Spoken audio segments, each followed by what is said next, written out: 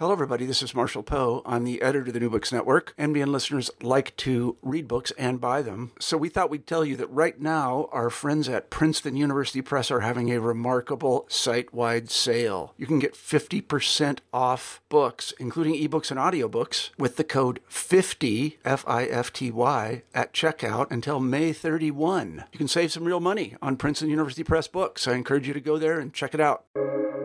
Welcome to the New Books Network. Hello and welcome to another episode on the New Books Network. I'm one of your hosts, Dr. Miranda Melcher, and I'm very excited today to have with me Dr. Jamie Kreiner to tell us all about her book titled The Wandering Mind, What Medieval Monks Tell Us About Distraction. It's just come out in 2023 from Live Wright Norton, and this book does a whole bunch of things. First of all, it tells us what Christian monks thought about in terms of distraction. What did they think was distracting? How did they try and get around it? To what extent was that successful? And also helps us understand how this investigation is not just a historical one. It very much has legacies and implications for how we think about these topics today. And it does all of this while also being quite funny and quite succinct. So an impressive book on a lot of levels. And Jamie, I'm very pleased to welcome you to the podcast to tell us all about it. Thanks so much for having me, Miranda. It's good to be here. Before we get into the various things the Christian monks did or did not do relative to distraction, we should probably have you introduce yourself a little bit and explain how you came to this project in the first place. So I am a professor of history at the University of Georgia. So I live in Athens, Georgia. I am from Denver, Colorado originally. I had started out there as a clarinetist at the University of Colorado. I had a great clarinet professor who first got me interested in thinking about thinking, because I didn't have a ton of time for the practice rooms because I had to work nearly full time in college. And he helped me play around with ways of disciplining my own mind so that I could make the most out of the limited time I had to practice. But I also started taking medieval history classes while I was there, and first got exposed then at the same time to early medieval monks. And both of these interests, were not totally dormant during grad school, but, they took a back burner to other stuff that I was working on. And then, I reacquainted myself with monastic literature from late antiquity and the early Middle Ages, and was so delighted to see monks all around the Mediterranean, from the Middle East to the British Isles, thinking about thinking. So I really thought it was worth sharing this with more people. Absolutely. And that last comment, the idea of monks kind of all over the Mediterranean, I think is a really important sort of foundational thing to talk about, to understand kind of who these monks are that we're talking about. So could you explain kind of where, when, and what sorts of monks this book focuses on, and why, how did you come up with kind of those boundaries? Yeah, it's a good question to start with, because in my experience teaching medieval history, a lot of students sort of assume the Middle Ages is basically about England and France and maybe Germany. But this book is about men and women who were involved in monasticism from North and Western Europe to the Mediterranean, to Eastern Europe, to the Levant, to Mesopotamia, all the way into the Western Persian Empire from the centuries roughly between 300 and 900. This is what the experts know as late antiquity and the early Middle Ages. And the monasticism in this period was very diverse. It wasn't a world of the what we think of as the established monastic orders. Those came much later. It was a lot of different experimentations with different forms of disengagement or engagement with the world, of different forms of discipline, of basically every key ingredient of monasticism saw a lot of different ways of approaching it. So it's an a kind of an argumentative, but also collectively very excited period to be a monk. It certainly seemed like that, reading the book, kind of all of these different aspects about what is distraction, how do we avoid it, all these different things. Each instance seemed to have so many different examples of, well, this community went off and did this. Meanwhile, this other community saw what they were doing, but did something completely different. So there's a whole lot going on, but it wasn't sort of this world, because we also think of monks quite often as sort of off doing their own thing and having no idea what the other people are doing. And that doesn't quite seem to be the case, right? There is a lot of communication. Yeah, I mean, certainly separation from the world was an ideal insofar as it was really about getting your priorities straight and disengaging with stuff that you didn't think mattered that much. But it didn't mean you were no longer in touch with anybody. Monks, for the most part, really knew what was going on. They, as a result, some of the reasons historians know what they know about the period is because monks were often the best historians of it. They had their ear to the ground for sure. And that wasn't just about, political history. They kept abreast of what their fellow monks were doing in all different places. They were definitely plugged in that way. So you also mentioned, of course, that these monks were men and women, which does also go against, I think, some preconceived notions about who a monk is. And when it comes to distraction particularly, obviously there are probably certain things, and I'm sure we'll get into them, that kind of make a monk more susceptible to distraction, or more able to not be distracted. To what extent were there gender differences around kind of likelihood of being distracted or ability to rise above it? Monks mostly thought that there wasn't any difference between men and women when it came to their abilities, or in the case of distraction, of their susceptibility to distraction. It was a pretty level playing field as far as they saw it. They did recognize that there were a lot of differences in the experiences and challenges that monks would face depending on their gender. Like women, for example, often had a harder time just striking out on their own, in part because they usually made the choice to become monks when they were younger than men. Women tended to marry pretty young. So if they had decided not to marry, they might still be in their late teens when they decided to become a monk. And, they were partly more vulnerable to predation or sexual assault, stalking, that kind of thing, if they lived on their own. And also they might just be, financially unable to support themselves. So they would be likelier to live in groups, for example. So, that's just to highlight how, monks were attentive to the ways that experiences could be gendered. But when it came to making recommendations for dealing with distraction, they saw the solutions as pretty unisex. So, something that a monastery of women might develop was adapted for men without any changes, except basically like crossing off a set of guidelines that said for women and saying this is for men now. And it could go the other way around too. So in a lot of ways, that's kind of not the kind of legacy that we expect to receive from Christian tradition today. We sort of might expect that the received legacies would be more, for example, fixed around differences in ability for gender. And this area doesn't. But it does seem this kind of, I don't quite want to say obsession with distraction, but they do seem really quite into thinking about it.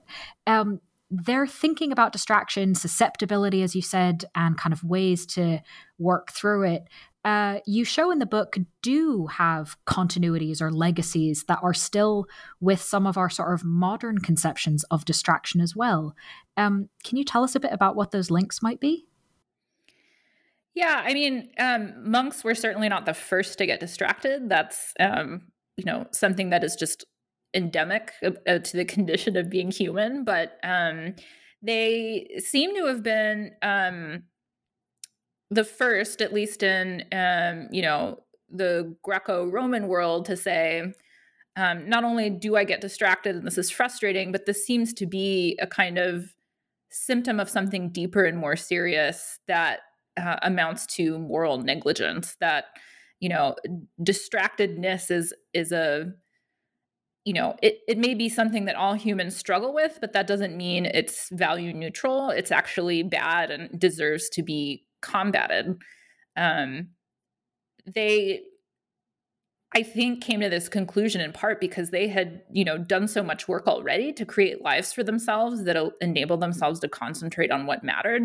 They wanted to concentrate on God, and so they left their lives as they knew them to, become more single-minded in purpose. And yet, having done that, they found that they were still distractible, that they still struggled with their attention, and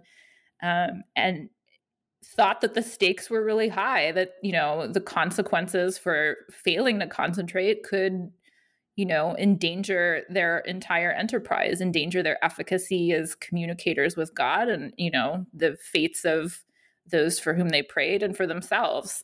So, we obviously most of us don't see distraction in those terms anyway today, but the moralization of it, I think, is in some ways a product of the continuation of this Christian legacy past late antiquity and the early Middle Ages into later centuries, which is, other historians and literary study scholars have shown, the moralization of attention has been Christian for, many centuries before us. So, it's not the only reason we're obsessed with it now or continue to find it something that deserves a solution. But the orientation of the problem may have started with early Christian monks. So the stakes, as you said, are really high, and they do put a lot of effort just in becoming monks in trying to do something about these stakes. So I guess it sort of makes sense to go into more detail. What exactly were they distracted by? Oh, a lot of it is very familiar and in some ways kind of endearing when you see them struggling with things, because it's also what we struggle with. Like, they'd be reading something or singing something and their mind would be like going back to what it had been doing a few hours ago, or thinking about what it's going to do after it's done with this activity. Or, they would be trying to meditate and they'd start wondering, well, when is dinner, or what time is it?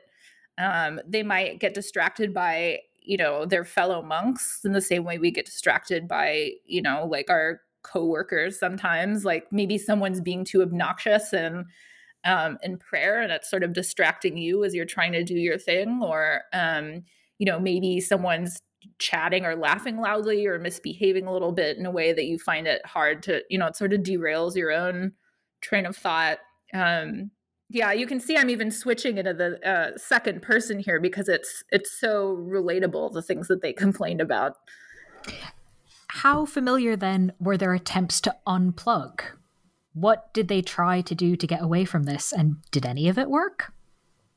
Some of their techniques are familiar, but I think that's what's one of the most striking things about this history is that although the experience of distraction feels very continuous with our own, they were much more determined than we are to actually develop strategies to deal with distraction. So they had pretty comprehensive approaches to the problem.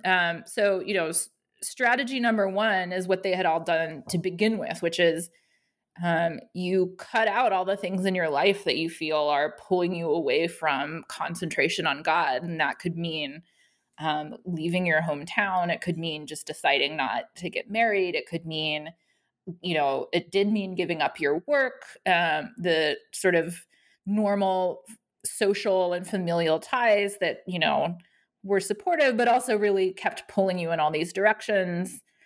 Then once you had decided to become a monk, it was a matter of determining how you set up, your living situation in a way that, other monks are either supportive of you or at least don't distract you. So you have to decide, do you live alone? Do you live with other people?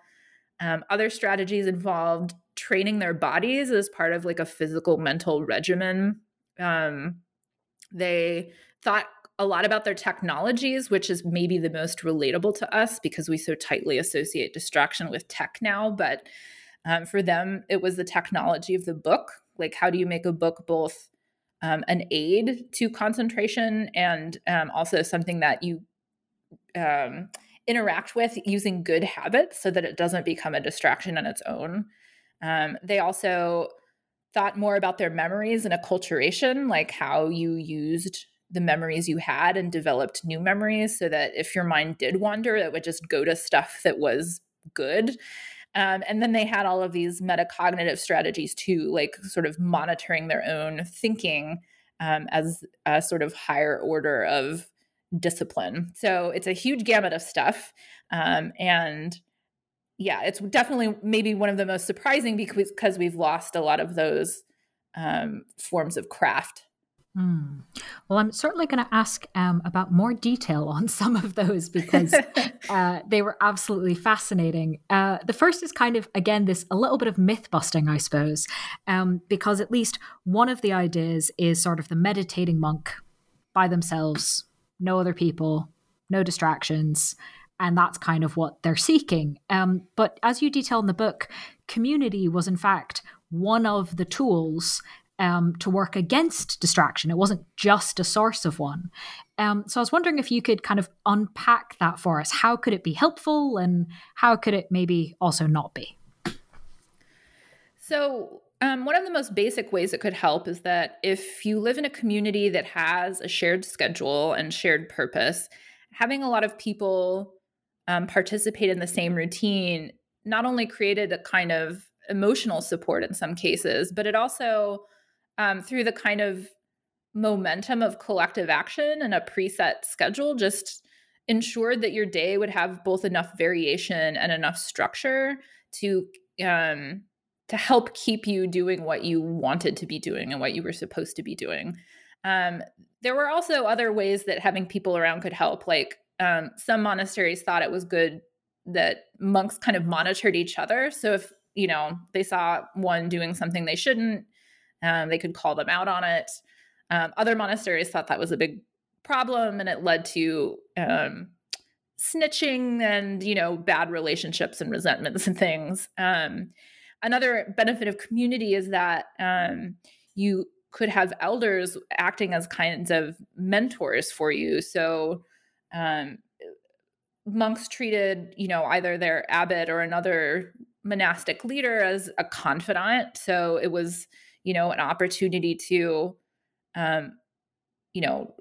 give an account of where your mind had been going lately and even going into deeper analysis of certain distracted detours to see if they were problematic or not. And also just to have an exemplar, someone to look up to as a model of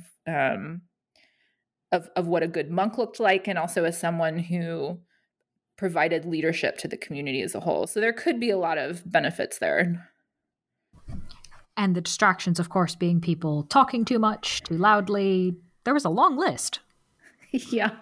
I mean, certainly, the fact that monks misbehaved, and threatened to, in a large community, it could cascade and it could, snowball into disorder was one of the fears.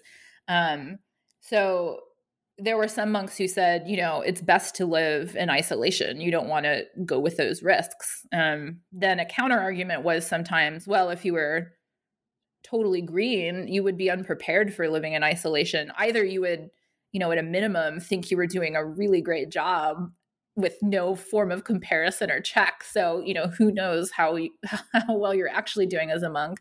And at worst, being alone and not having adequate training could mean that you were even more vulnerable to getting distracted, more likely to give up, more likely to become discouraged and weaken over time. Definitely concerning. Some benefits there to, as you said, sort of enough structure to keep you on track, but not so repetitive that your mind drifts. Because mind's drifting, of course, happened even with like the perfect set of rules. There were definitely, as an aside, a bunch of really interesting instances of monasteries having rules for how they all should operate. So I imagine that was probably a pretty fun set of historical documents to go look at.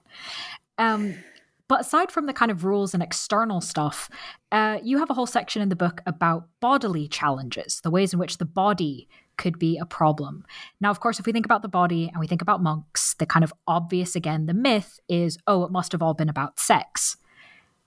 Not so true. What were the kind of list of things that monks were worried about in terms of their bodies? And what was maybe top of the list? Well, most basically, the body was frustrating because it wanted things that maybe competed with your attention. So, it would get tired, or you'd start to feel grimy, or you would want to look good, or there were, the body would get turned on. It would have to deal with sexual impulses. But the worst and most frustrating one was hunger, because the body was always going to be periodically hungry. And greed and hunger together were seen as the sort of fiercest combatant with monks' attention. But on the flip side, I think the other sort of surprising thing in researching this history to me is that, we tend to think of monks as wanting to just discipline the body so much that it just sort of became erased, that, it needed to be punished more than anything else in order to allow the mind to flourish. But what most monks saw, there were some in a minority who did take a sort of more violent view of their own physical selves. But most monks thought that the body really could be harnessed to do good for the mind, that you trained the body and mind together so that you would just become a higher functioning person, a whole person with physical and mental capacities working in tandem as a mutually beneficial symbiotic relationship. So, in the case of hunger, it wasn't about starving yourself. You wanted to be alive. You didn't want to become so hungry that you fell asleep in exhaustion or became distracted because you were thinking about food constantly. You just needed to create a kind of diet or fasting regimen that was moderate enough that it didn't become its own end in itself, but instead allowed your body to thrive enough while also giving space for your mind to think about the things that it wanted to think about. That is a more well-rounded approach than I think we often assume with monks and sort of how they thought about their bodies. So I was also really interested to read that. And speaking of reading, you've mentioned a little bit technology, obviously books. We are the New Books Network, so we do quite love our books. But the monks, as you detail them, are in fact a lot more ambivalent about books. Why? Well, books could become so enjoyable that they were, again, an end in themselves, and that was a problem. Like, you didn't want to fall so deeply into your world of books that you sort of lost track of God and the divine order, the things you were really trying to concentrate on. And like any other activity, like working or relaxing, too much reading could be a problem. Reading too needed to be done in moderation. Monks were also a little bit worried about how certain kinds of reading material might be a little bit riskier. They didn't really ban certain kinds of reading entirely. Not most of them. They just thought that it needed to be handled carefully. So, like pre-Christian texts, or the texts written by, Christians of another persuasion, or a different sect, those kind of things, they weren't, they were problematic, but they weren't something that most monks thought was worth banning entirely. There was always something to learn. It just needed to be handled carefully. And then, just on a most basic tech level, a reader could just be sitting with a book and like fall asleep, or start, paging through it and just like looking at the how many pages were left or how pretty the calligraphy was, and not really, objectifying the book more than really absorbing it. So those were some of the basic problems that they saw. On the other hand, the advantage of books was that they could be, most basically, if you read material that you had decided was really worth absorbing, if you read it deeply and slowly and often, even on repeat, it could become just part of the way you thought, so that it would be harder to differentiate between, sort of the ideas that came from you separate from what you had read and the ideas that were braided with that material. So if you're, interested in redirecting your attention to things that matter to you, then books could be a really powerful tool in that way. And, more basic, on a more technical level, you can design books in ways that make them engaging. So you can use the technology as a kind of enhancement to your concentration. Could be just little things about how you arrange material on the page. It could be the way that you design a text structurally, internally, rhetorically. Monks experimented a lot with book technology, and, despite their ambivalence, they became some of the most enthusiastic copyists and collectors of books in the early Middle Ages. Can you tell us a bit more about kind of how they used the technology or played around with it? There were a bunch of examples in the book that were just absolutely fascinating. A really basic one is something we very much take for granted, which is punctuation. Providing spacing between words, and then marks indicating clauses or ends of ideas. Readers didn't always have those things. Monks weren't the ones to invent them, but they were enthusiastic adopters of these interventions, and it just made it easier for readers to follow the text, especially if Latin was not their native language. So, for example, readers in the British Isles were often they were enthusiastic users of punctuation. You might do things, again, that we sort of take for granted now, but were early medieval additions to book technology, like rubrication, or using a different color to signal the start of sections or chapters or book titles. Sometimes it was a matter of making marginal notes in the pages, like, this is a really important idea, or this continues the theme of X. It could be much more ambitious design projects where an entire text would be laid out in a way that sort of embodied the argument visually on the page.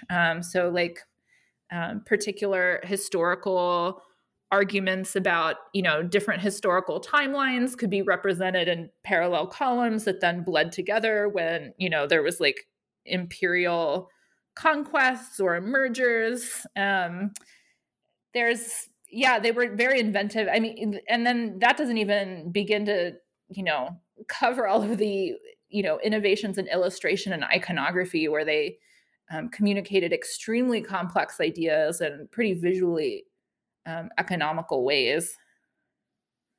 Yeah, I would definitely say, for listeners of this who are intrigued, the book has so many cool examples of this, including some reproductions of the images of what this looked like. So would definitely point listeners to read the whole book to kind of see some of these examples. But we are going to move on from books, as much as that is always my favorite part. The monks did a whole bunch of things without kind of any external things, not just thinking about their body, trying to, what kind of balance with other people, what kind of balance with the rest of the world, how do we deal with books. They also, as you've briefly mentioned so far, did a lot with their memories. So how and why were they training their memories? Well, sometimes memories were the most distracting things a person experienced. Like the example of a monk just sort of, maybe in the middle of chanting a psalm, thinking about what, she had done a few hours earlier. That all is about, what her memory is harboring.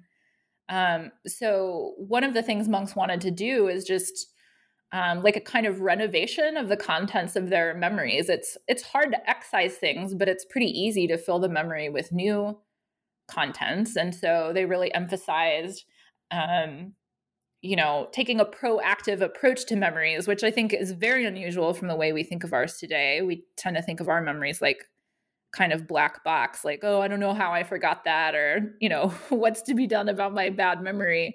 They were very different in this regard. So, I mean, that's one of the reasons that reading was so important. Reading becomes recitation, becomes memory. So that's one way of filling your mind with better memories. Another way is to think of the memory not just as a storage unit, but as a kind of like a kind of construction site or place to experiment or build out ideas as you are shifting through your memories and making new ones. You can create kind of entirely new vistas or storehouses by rebuilding things with your memories and creating new connections. So they had pretty sophisticated meditational practices where, you might start with a word that you really wanted to think more about, like a key concept. And you'd say, well, what does this word remind me of? Or what other instances of this word or this concept have I encountered? And you sort of start thinking through those different instances or places and move from those examples to further connections, either going to a different topic word or expanding out to different associations that you've had with the same word or related locations. And, it seems to us like meandering, like it doesn't seem particularly logically rigorous, but what monks were interested in doing is creating new sight lines of stuff that was really actually quite familiar to you. But in the work of collating all these different examples, you'd have a kind of panoramic view of something that you might not have considered so deeply before. And in the process of seeing how many different ways there were of understanding just a given set term or concept, you'd start to appreciate, one, how immense the universe really was, and two, you're building for your memory a kind of set of examples that you can keep returning to and turning over, that the vision you have of a particular idea isn't ever going to be finished or finite. It's a sort of model of how you're always going to be learning more about the world. So that was a sort of technique that allowed the mind to do a lot of moving around. To some, it might look like kind of aimless wandering, but to a good meditator, it was actually a way of kind of controlling the motions of the mind without unrealistically expecting them to stop entirely. Speaking of the mind moving around a lot, why was metacognition so important to these monks, and how did they cultivate it? Metacognition, so like thinking about thinking, and more specifically thinking about yourself thinking, was a way of getting deeper self-knowledge by observing your mind in action. So at its simplest level, it was just checking in and saying, what am I thinking about right now? Where is my mind moving? Where did it go throughout the day? How does that compare to what it did yesterday? Getting a sense of its behaviors. And in the process of checking in, ideally, it would over time encourage the mind to think about the stuff you actually wanted it to think about. The idea being that if you didn't check in with it, it would go all over the place and it wouldn't really be accountable in any way. But there were more advanced ways of I guess, boosting the mind's motivation to pay attention to what it was supposed to. It could be imagining yourself thinking in situations where you're very likely to be deep in concentration. So maybe it's a fascinating conversation with a friend. Maybe it's you speaking to a ruler or a judge. Places where you would not let your mind drift. You really had a stake in how the conversation was going. So imagine yourself in those situations and transpose your mind then to that feeling in the work that it's doing to talk to God, to try to recapture some of that motivation. You could scale it up even more and say a real motivating factor would be to picture your death, or imagine, what if you were to die tomorrow? How does that then change your motivation? Does it seem like the stakes are higher when you're aware that, you only have a finite amount of time? These are all sort of ways of reflecting on the mind's actions. Probably the most typical metacognitive move is something that they called discernment, which involved watching distractions as they came to you, and then trying to determine basically whether these surprise thoughts were worth following or needed to be jettisoned. And that could be tricky because no thought was on its own in isolation inherently good or bad. So, for example, if a monk is sitting around and suddenly gets this idea in her head to fast, well, normally fasting is good, but sometimes it's not. Sometimes it's inappropriate. Like maybe it's Easter and the monk definitely should not be fasting on a holiday.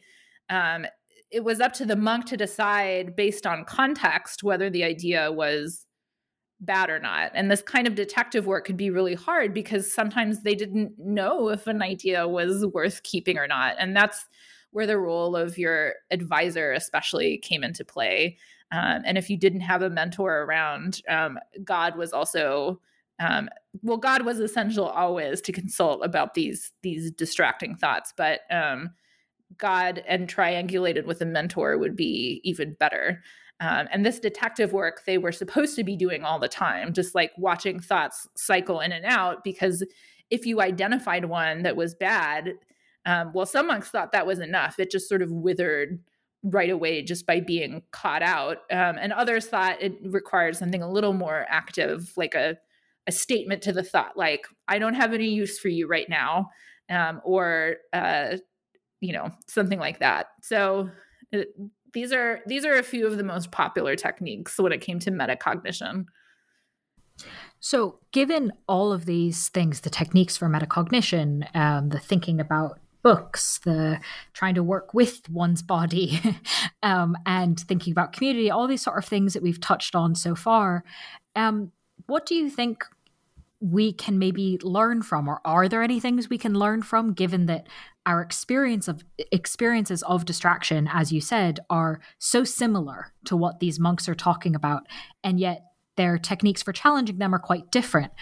Do you think any of those techniques are relevant to us today?